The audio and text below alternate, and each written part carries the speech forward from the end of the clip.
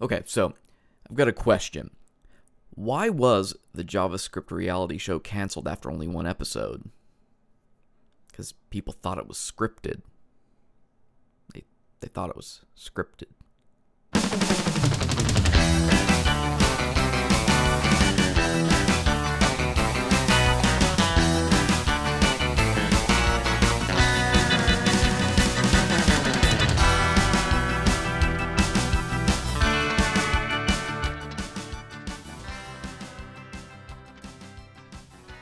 Good morning, you beautiful designers and developers.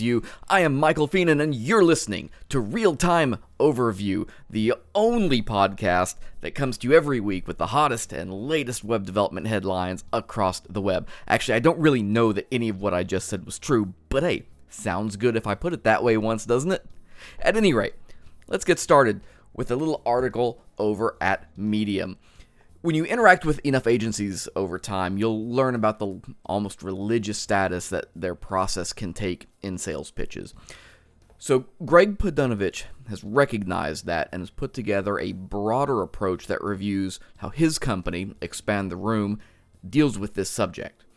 The problem with processes is that over time, they've all started to sort of blur together, and they define deliverables as sort of similar vague variants of, pretty common concepts. Whether you define the problem or iterate on solutions or test outcomes, these traits no longer differentiate successful firms. They're more like just concepts to check boxes on more than anything. So let's face it, you do enough work and you find you have to flex many of these process steps anyway. So this is where Greg comes in. His article, The 8 Principles of Purpose-Driven Design, looks at how you can create truly unique principles by which your process is informed. Process needs to not get in the way of work. It needs to be a utility, but remain flexible and adapt to the work that's present.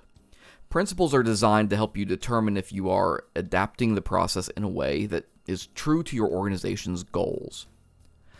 Without going through the whole article, a couple of the examples of Expand the Room's principles are usefulness depends on empathy, and collaboration requires learning.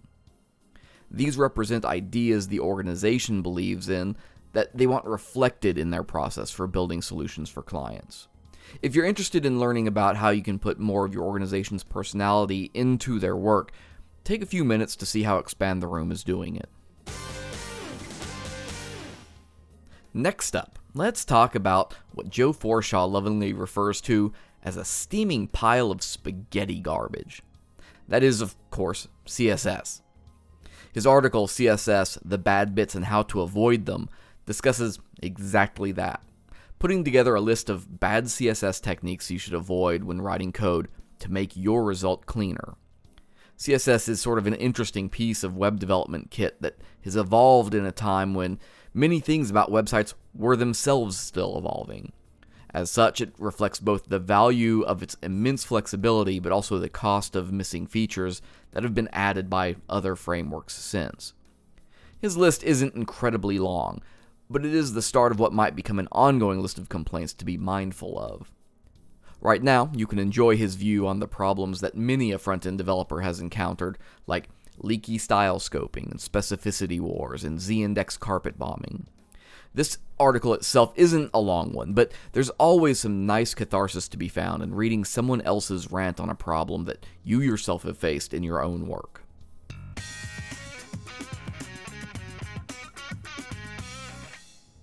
The popular code editor Atom has released their version 1.25 update.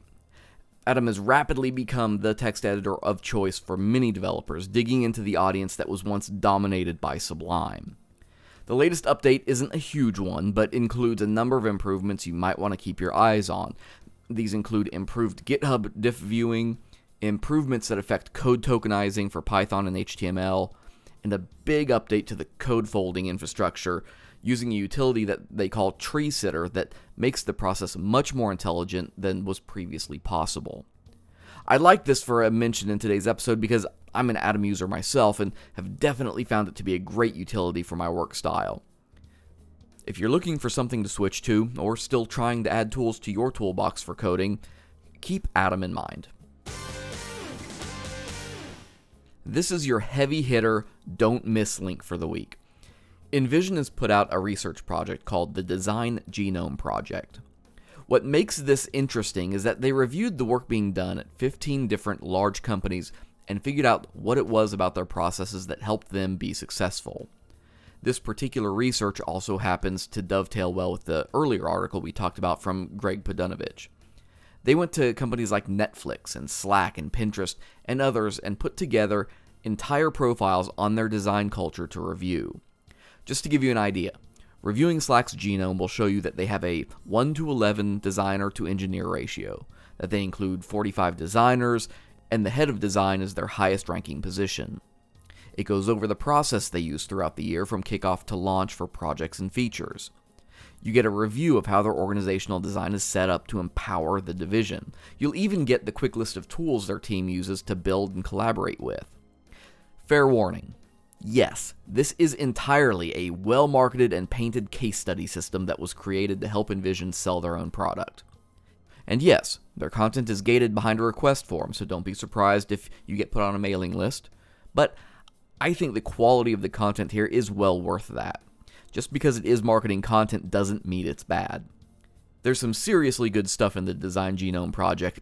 Even if you work for just a small firm or you're a freelancer, it can be incredibly helpful understanding how larger organizations operate, because you may have to deal with them even if you don't work for one.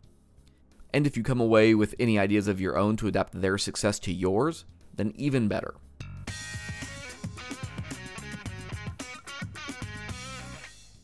We'll end today with one for all the remote workers out there.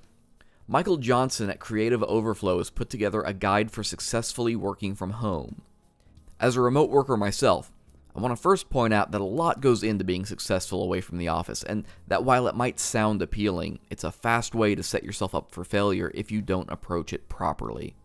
To that end, Johnson hits on several recommendations that I absolutely agree with and think are worth reviewing if you're also remote or freelancing or looking at doing that. For instance, he mentions not skimping on equipment. His point specifically refers to things like monitors and software, things that would be important to a designer.